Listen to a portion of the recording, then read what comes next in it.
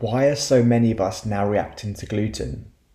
Approximately 1% of the UK population have celiac disease, and about 7% have non-celiac gluten sensitivity. Yes, there is growing education and awareness around gluten, but also the gluten we eat today is very different to what we used to eat. Because of the increase in food production, a lot of wheat strains that we now eat have a higher amount of gluten in them.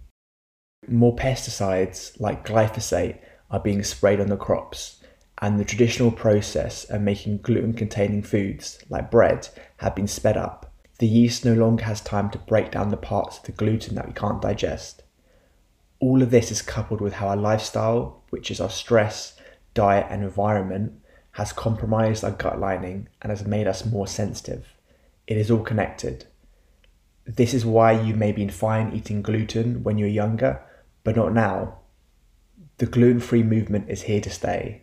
It is not a fad trend.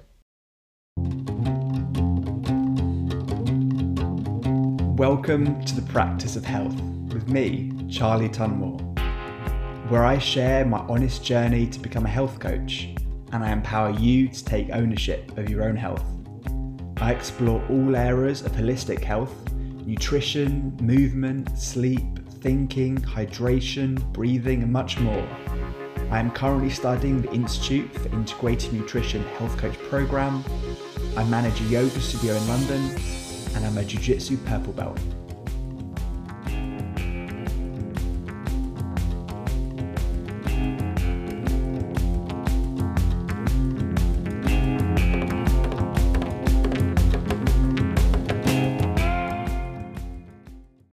Hello everyone, thank you for listening to my podcast, and thank you to everyone who has left the podcast a 5-star review. It means so much.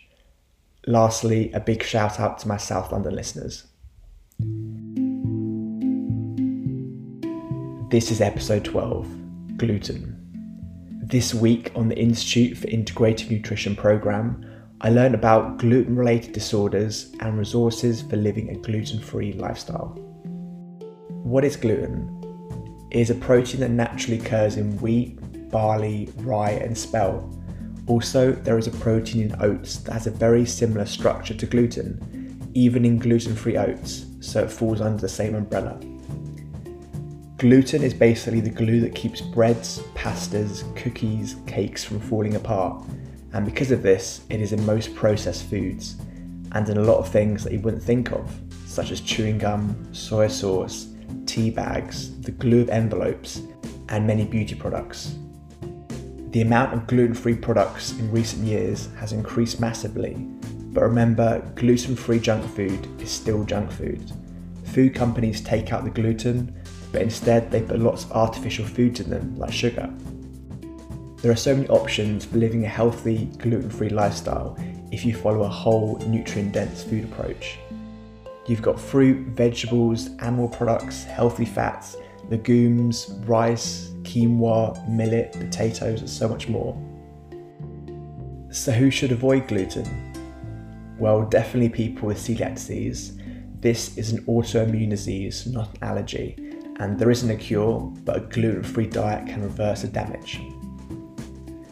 Upon consumption of gluten, those with celiac disease experience a progressive deterioration of the villi. These are small finger-like structures within the small intestine.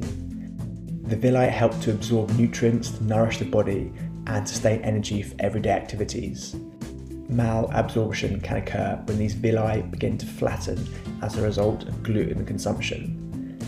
This can cause nutritional deficiencies, and you will also most likely have food intolerances, such as dairy. The symptoms include gastrointestinal symptoms. This is the most common category, such as chronic diarrhea, constipation, and acid reflux. There are also nervous system symptoms like depression, anxiety, and panic attacks. And other symptoms include skin rashes, alopecia, and mouth sores. What really astounded me was that some people with celiac disease can have symptoms such as depression and anxiety, but no gastrointestinal symptoms, so they can be misdiagnosed. The New England Journal of Medicine has listed 55 diseases that can be caused by eating gluten. way to see if you have celiac disease is through blood tests and endoscope biopsy to obtain small tissue samples. The disease can be passed on genetically, but the only way to really know is to eliminate all gluten from your diet. Our ancestry plays an important part in what our digestive system can handle and the enzymes we make. Interestingly, there is a large amount of Irish people with celiac disease because until 1845, a major source of their food was potatoes, and then the potato famine happened. So grains with gluten in them became the key staple food, but their bodies could not adapt fast enough to the changes in the environment. The other group of people that should avoid gluten is people with non-celiac gluten sensitivity. Now, there is some overlap with celiac disease in associated symptoms, but they are unique. There is a gluten sensitivity spectrum, and some people feel better eliminating all grains completely. People with a gluten sensitivity experience symptoms when they consume gluten-containing foods, but they do not experience the same type of damage to the intestinal villi as people with celiac disease. Eliminating gluten from your diet for 4 weeks and then reintroducing it back in is a good test to see if you are sensitive. You have to be strict though and go 100%. If you learn that you are sensitive to gluten, this does not mean you necessarily have to go 100% gluten-free, but you should reduce the amount of gluten you consume, especially the highly processed kind, and focus on healing your gut. You can also support your gut by breaking down the gluten before you eat it via the process of fermentation, with sourdough bread for example. You can learn more about the elimination diet and how to heal your gut in episode 11 of this podcast. The third group who should avoid gluten is people with a wheat allergy. Now, unlike people with gluten sensitivities, the adverse reactions occur almost immediately and it can be fatal. You don't necessarily have to follow a gluten-free diet, but all wheat should be avoided, and it is more likely to occur in children.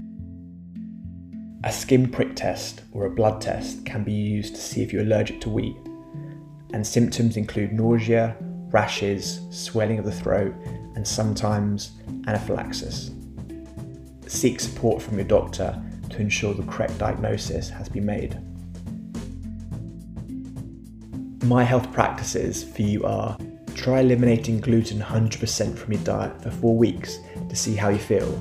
It is worth experimenting with your food, as you might feel a lot better from taking gluten out. Become your own health advocate. Even if you're not going to eliminate gluten from your diet, start to look at the ingredients in the food that you eat to see what has gluten in it. The most abundant ingredient will be listed first on a food label.